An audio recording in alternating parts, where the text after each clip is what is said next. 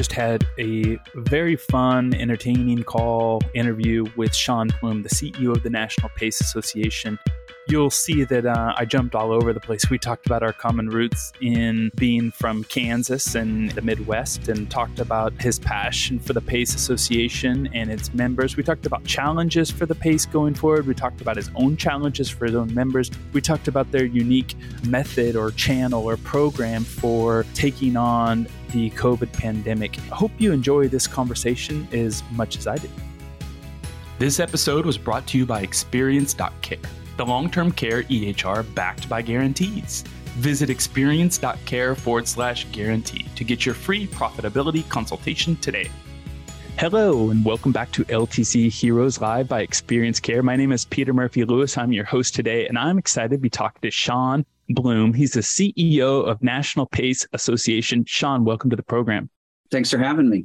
Sean, you already know because before I hit record, I'm a big admirer of the PACE program. I had a guest who introduced me to the PACE program, Stephanie Button, about a year and a half ago, and I didn't really know what I was getting into. But when I met her, I knew that PACE was where it's at. You told me it's kind of got an evangelical, and in the positive sense of the word, we'll use cultish feeling about it. Tell me about when you joined this cool cult called PACE in long-term care.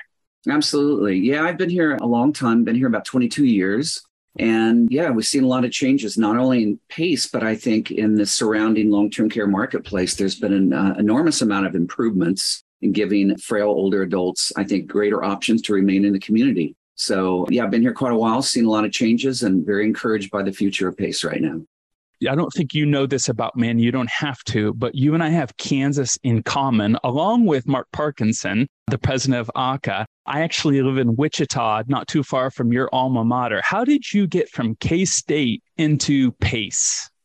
Thank you. I really like that question a lot. I come from a family where I'm probably the third or fourth generations of individuals that have been involved in long-term care, aging services. My great uncle was kind of a Methodist minister, which back then, kind of mid-century, those are the type of individuals that ran long-term care facilities, or they used to call homes for the aging. So very coincidentally, not because of, the family pipeline of expectations, I started working as a nurse aide in high school. And really at the time, it was just a job. But in parallel to that, my uncle was going to grad school at University of North Texas Center for Aging. So little did I know when I went to college, I was really focused on pre-med and ended up graduating in biochemistry and was really going to be destined for med school. I got really sidetracked with a secondary major in gerontology. And I did an internship with my uncle who was managing the not-for-profit Long-Term Care Association in Kansas and really got the policy bug. So rather than go the clinical route, I kind of went the policy route, went to North Texas and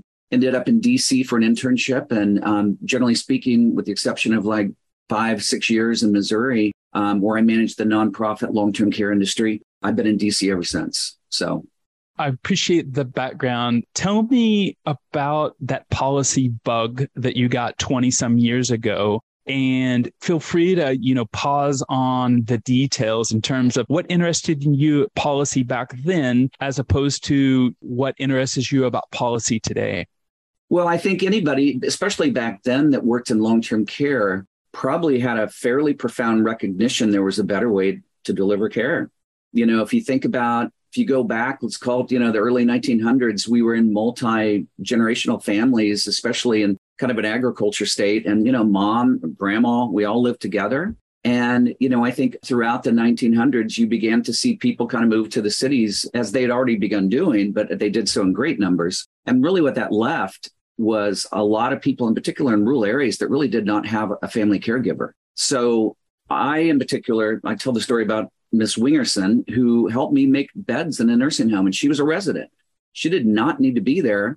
She needed a little bit of assistance. She was in great shape physically, cognitively. And it was pretty apparent back then that there's got to be a better way to do things. And I think once you begin getting involved in conversations, especially in a policy context, you realize how much opportunity there was back then to really improve things. So that's what really kind of inspired me on the policy side.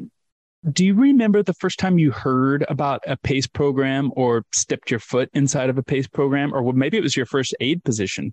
Yeah, no, I think anybody that studied aging, undergraduate or graduate, you read about the kind of mystical on-lock model. Mary Louise Anzac, the founder of PACE, that is kind of prerequisite reading for any gerontology student. So I remember reading that and I'm like, my gosh, that's the way to do it. I mean, you basically tell people, come enroll in PACE and we'll take care of everything, soup to nuts. So that's kind of how I began to think about PACE. But to me back then, and to hopefully not to a great degree today, we were seen as that's kind of a one-off, that's a special, that's like a Rolls Royce. No one can ever do that. And clearly myself and colleagues I've worked with for 20 plus years are really out to change that. I think that kind of leads me into the next question, which is how big is PACE? And then secondly, how fast is it growing? And then if that is the best model, what are the obstacles for us to making it bigger? Yeah, no, it's a really good question. Right out of the gates, I'd like to say, PACE program, we're seen and to a great extent probably remain today kind of disruptive technology. Back in 1997, the lifeline of PACE, it started out as a good idea. And then Congress said, well, let's try to replicate this to see if this will work in places other than just downtown Chinatown in San Francisco. So they replicated it, studied it, and like, oh my gosh, this has real benefits, lowering cost, improving care, generating better outcomes, so on and so forth. And then finally, in the Balanced Budget Act of 1997, Congress said, okay, you're a permanent Medicare benefit, but this is the operable term, you're an optional Medicaid benefit. So we exist at the pleasure of the states. So what we have effectively done over the last 20 years in particular, with the support of a lot of foundations, in particular the Johnny Hartwick Foundation, Gary and Mary West Foundation, others, is worked very, very hard to help replicate the model. And we are beginning to see today, we've had over the last, I would say 10 years, we've been averaging about 7 new programs a year, which we celebrate. But right now we're looking at probably 50 plus programs over the next 2 years, which is probably not, if you've been paying attention to what's been taking place in long-term care, it's probably not a surprise. The obstacles we face are real.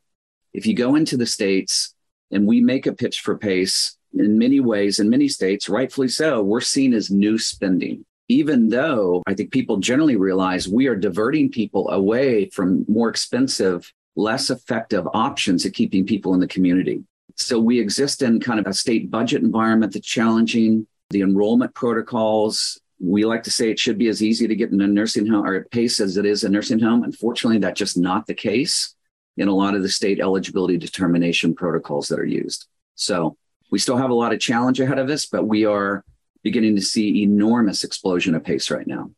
Sean, what's a part of the job that you really enjoy, but as CEO, you don't get to have your fingers in as much as possible, whether it be the creation of a new PACE program, or maybe a little bit of the lobbying at the state level, or maybe it's bringing in new evangelicals into the program? What's something that you wish you had an extra 5 hours in your week to do?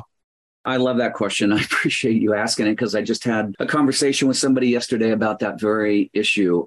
Going back 22 years ago, 2000, we relocated the association to DC. And like many people that work in associations, we're hired because of our subject matter expertise and policy skills. We had 4 people, I think, in 2002. Today, we've got like 30 positions at MPA. And so my role has really evolved out of policy. We have a very good, capable policy staff. I wish I could do more in-depth policy analysis, but I realize there are people that do it better than me. And that's no longer, the core essence of my job. But I still do a lot of our state stuff in partnership with our state director.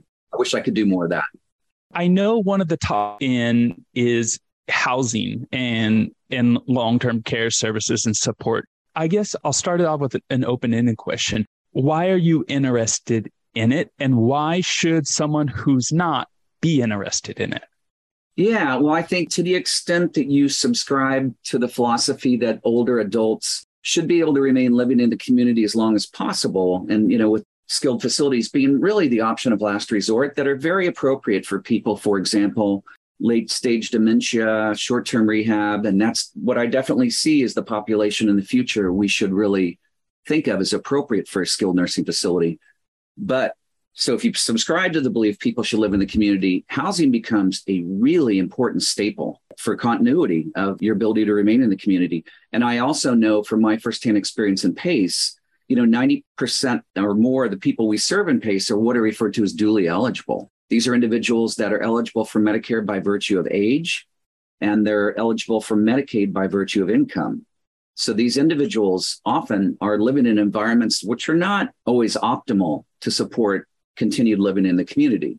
People in New York may live in a 6-story walk-up. That is really challenging for an older woman, 82 years old, that may have significant degeneration, or arthritis and a variety of different symptoms. So housing, good purpose-built housing for the frail elderly, in my view, is instrumental to perpetuate a long-term care marketplace where people can age in place, age in the community. I want to ask you about, and I think I'm going to take away your first probably gut reaction, and I'm going to ask you what's a myth or misconception about it. And I know that you already said one of it, that we're a new cost. So that's probably one myth. But when you talk to someone who has heard about PACE from afar, what's something that they ask you or say to you and you're like, oh, you're just a little bit off. Let me explain something that will help clarify. Yeah, I think the best term that comes to mind that we in the PACE community somewhat bristle at when we hear is, I've got a PACE-like program. And, I think in the minds of the PACE community, unless you're accepting full, complete, unlimited financial risk for all of Medicare and Medicaid and medically necessary services, you're nowhere near the box of PACE. Because what really makes PACE work is the assumption of full financial risk for all an individual's healthcare services across Medicare and Medicaid. And then the second essential element is you directly employ your caregivers. These are not individuals we contract with and pay them on a per unit basis. Our physicians are salaried individuals that dedicate themselves all day long to the care for PACE participants. So that's something that I think a lot of people don't understand. And it scares a lot of people off, quite frankly, once they figure that out. Sean, going back to kind of the previous question about your growth and something you wished you were involved in more, what does your leadership look like? What do you do next week in terms of what fills up your 40 to 60 hours? And then also give me a little bit of color to that. How do you run that team? What kind of leader are you? Yeah, no, I appreciate that question. And I probably don't think of that enough explicitly. I'm very excited. I'm taking a class at Harvard first week of December, and it's called Authentic Leadership. And it's really helping you answer that question yourself. I'll do my best in the absence of that clarity, but I'm a very collaborative leader. The association's a pretty flat organization. If you look at our organizational chart, I believe in hiring really good people, intensely supporting their climbing the very steep learning curve of PACE and getting out of the way. My job is to really set a beacon of direction and some big strategic steps to get there, and then let people spread their wings and do whatever they bring to bear, whatever talent, whatever creativity they see as appropriate. So that's kind of my style. What I focus on is probably 4 parts: strategy, constantly working on, we're very disciplined with our strategic plans, so constantly thinking about better ways to get there. So the strategy with a big S and a lot of little strategic things. 2, I do a lot of state work. State strategy work. 4, I provide a lot of technical assistance to our members. And then lastly, I feel like I kind of run a business, and I've got to manage the affairs of the association, both at the staff level, financial, the board, and the membership. So that's kind of where I focus. I'm always interested in where leaders acquire new knowledge. And I don't often get to talk to advocates that are in DC the same question. So I'm wondering, where do you go about understanding the direction of long-term care services and how it's going to affect PACE? Where do you go about picking up information to help out with staffing, crisis, or new bills? I mean, are you on Twitter? Are you on Reddit? Do you just follow a bunch of newsletters from DC? Give me some insight into what your kind of second brain looks like. Okay, confession time. Yes, I host the LTC Heroes podcast, and hopefully you know that by now, but I can't take all the credit. Jason Long, the CEO of Experience Care, told me 2 years ago that when we started this show, that this new audio platform had to create value for everyone, whether you're a client of Experience Care EHR or not. Then he encouraged me to become a CNA to really help LTC Heroes resonate with caregivers and leaders. And between you and me, he really knew what he was talking about. LTC Heroes has been invited to almost 10 conventions in 2022 to finally shine a light on what leaders like you have been doing for decades. It's that sort of knowledge of the industry that really makes me appreciate Experience Care, which has developed a customizable and intuitive EHR that makes clinical, financial, and billing processes more efficient and accurate. It transforms workflows into something that makes sense so you can focus on what really matters, caring for your residents. The software is used by ALFs, SNFs, CCRCs, big and small facilities alike. Countless users have reached out and shared with me that it really is effective in helping them improve outcomes. I can honestly say that I know my grandparents would be proud to learn that I work at a place like at Experience Care, and I just wanted to take the time to thank Experience Care for sponsoring this podcast. Check out their latest products at www.experience.care. Yeah, no, I really like your questions. They're unique and I appreciate them. With respect to subject matter, yes, we be told, we subscribe to Politico Pro, Congressional Quarterly Health, a variety of these digital news sources, which blast your inbox every day and keep you apprised of things, subject matter that you're interested in. And you can certainly screen. So constant barrage of information about what's going on, not just legislatively, but policy wise. Also, one of the good things about DC is that there are a lot of very, very smart people that have similar interest. And there are many meetings and work groups and gatherings and collaborations where you have the opportunity to sit at a table and just maybe brainstorm or have open-ended discussion. And lastly, having worked here a very long time, you have a professional network of individuals with whom you work and bounce ideas off of and those type of things. So that's kind of on the subject matter. On what I call the more management leadership, I'm co-chair of a group called Health Association Leadership League that we formed about 15 years ago, and it's comprised of CEOs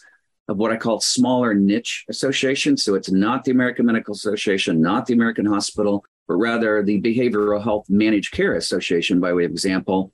So relatively smaller associations, and we get together monthly. We do not talk about policy and legislative issues, but we talk about leadership, governance, management, financial stewardship, those type of things. So those two avenues for me are essential to let me attempt to succeed in my job. On the subject level in our industry, if you can't find it in a newsletter, who's one or two people that you pick up the phone and call and say, help me understand what's happening here? What do we need to think about from an advocacy point of level? What does PACE need to understand and how this might affect our members? Who are you calling?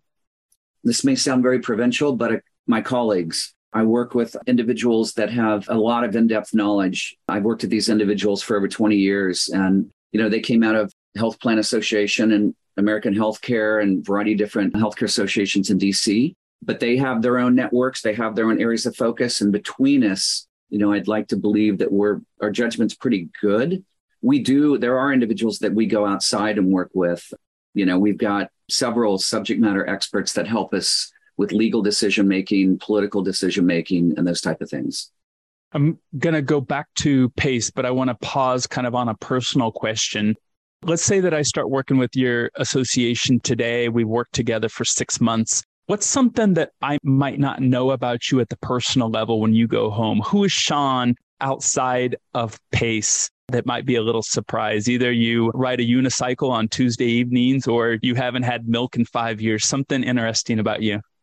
Oh, that's interesting. You're stumping me here. I would say I'm a little quirky. I'm a little whimsical. I probably too humorous at times. I don't take myself seriously at times. Yeah, I'm probably the class clown. Yeah.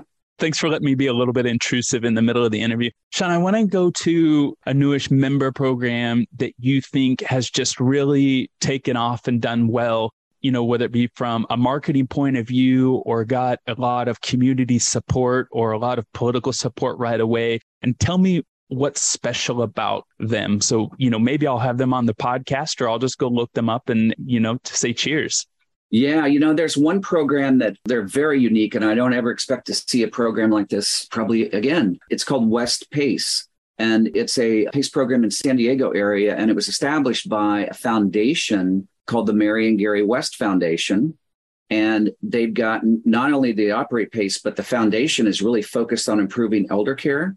And then they also have a policy think tank in DC. So between the three of those entities, they just generated some incredible resources on telehealth for PACE. They created a new guidebook on PACE development strategies.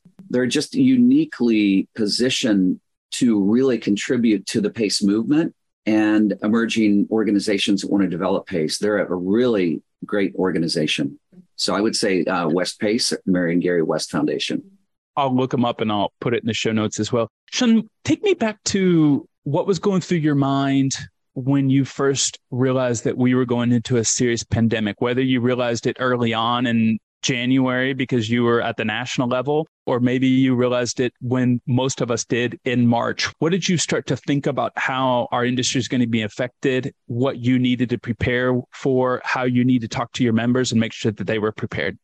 Yeah, no, we thought about that a lot. Well, first off, kind of at a tactical level, if you recall, the very first case was outside of Seattle. And we have a very well-established program in Seattle and a very experienced medical director. And we reached out to Dr. Kazemi, pretty much said, what's up? What's going on with this? And he was very invested in understanding the nature and etiology of the virus, as well as ways to mitigate it. So we immediately, this was late February, early March of 2020, we organized a call with all of our medical directors and program directors. And he pretty much, in a very unscripted way, told us what's going on and what he's learning and what precautionary steps he's taking, in particular with PPE. In our minds, in my mind, it was very much like Tale of Two Cities. I was knowledgeable enough about long-term care facilities to know that this was potentially going to be very, very bad. I also knew enough about PACE and the inherent we have enormous flexibility with capitated payments. We can move really quickly. I had enormous confidence to the extent that they got on top of that we were going to really do a good job balancing this conflicting strategy of protecting our participants at home from the virus, but meeting their care needs. Those things are not complementary, exposing them, every day. So I was pretty much like, we pray for the long-term care facilities, and my family operates rural facilities in Kansas. And what can I do to really help our PACE programs get ready for and help to mitigate the impact of the virus on participants? And if they do well, which they did, then we are probably going to emerge in a very advantageous position, which we are. Our rates of infection and death are about a third of what they are in nursing homes. So we've been very, very effective. And we've been able to maintain operations through the pandemic, unlike a lot of other fee-for-service providers. I didn't know that stat, so I'm guessing that there's a fair amount of listeners who didn't know it as well. I'm guessing that there is a decent percentage of long-term care owners, operators who haven't set foot inside of a PACE program. Can you think of anything tangible that maybe within your first 30 minutes or your first hour, you're like, this is a little bit different, that you could kind of let us walk into and it describe to us that's a surprise when you are that first ambassador walking somebody into a program? Yeah. Well, first, going back to the nursing home issue, I often follow up that statistic by saying, in my view, in large part, the large-scale loss of life in long-term care facilities did not stem from poor care. It's environmental design. So it's important, I think, to clarify that. But yet it was important for us to kind of record our experience and the nursing homes experience. The first thing I think people notice is how many types of professionals can be involved in a participant's life on any given day. There could be an encounter with the doctor. There could be a physical therapy visit, discussion with the social worker, meals. They could have light nursing. I mean, it's real-time, all care. And I think I haven't given a lot, and the CMS administrator just visited PACE last week. And her experience was, my gosh, there's a lot here. So I think it's the totality of services that are available and being rendered to participants that tend to surprise people.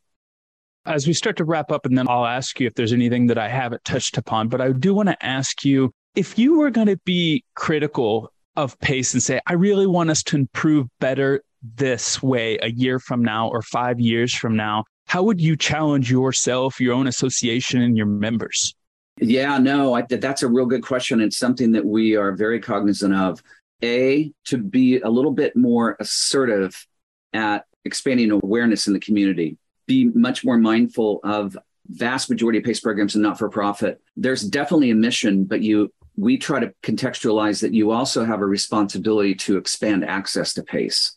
So invest in expanding access to PACE. And then the last piece, get creative. And the reason I say that, because the PACE philosophy is each one, teach one, which has been wonderful, but each one has taught one. And so only recently during the pandemic have we really seen a massive uptick in innovation, operational innovation in PACE, because people really believed they needed to adhere to the very tight structures of the model. But what we discovered during the pandemic is there's a lot of room for innovation that we didn't realize. So I would say go innovate, continue to innovate. I love it. Love the challenge. Sean, is there any topics we didn't touch upon or any questions that I didn't ask that you would like to highlight that you're passionate about, or you think that PACE particularly deserves some more recognition? Yeah. I mentioned 90% of the people we serve are dually eligible. The vast majority of people in this country that need long-term care are not at the point of needing long-term care Medicaid eligible. Now, many spend down, but one of the biggest obstacles we have for what we call Medicare-only enrollees, these are individuals that pay out of pocket the equivalent of what we get under Medicaid, which is roughly half the cost of a monthly nursing home cost. The Part D premium in PACE, by virtue of how it's constructed, is about $1,000 a month. We have a legislation moving on the Hill that would allow individuals to bring their Part D coverage in. That jumping from $50 a month to $1,000 a month, it pretty much wipes out any opportunity for Medicare onlys to enroll in PACE. If we can eliminate that barrier, we can not only serve a whole new, larger category of individuals, but I think equally as important, we can help these individuals slow their rate of spend down relative to an institutional service option and allow them, on any given day, only 5% of our people are in a nursing home. We've got a 95% success rate at keeping people at home. So I would like to see us expand in that area. Love it. Sean, thank you so much for joining me on LTC Heroes. If you ever make it back to K-State for a Wildcat game, you come look me up. I'll take you out for coffee or a beer or lunch. I appreciate your time. Thank you, Peter. I really appreciated the discussion. You posed very good questions. Hope to meet you in person soon. Thanks, Sean. Thank you. Visit ltcheroes.com to join our Facebook group for nurses and our exclusive LinkedIn group for LTC owners. Visit ltcheroes.com for your exclusive access today. This episode was brought to you by Experience.care, the long-term care EHR backed by guarantees. Visit experience.care/guarantee to get your free profitability consultation today.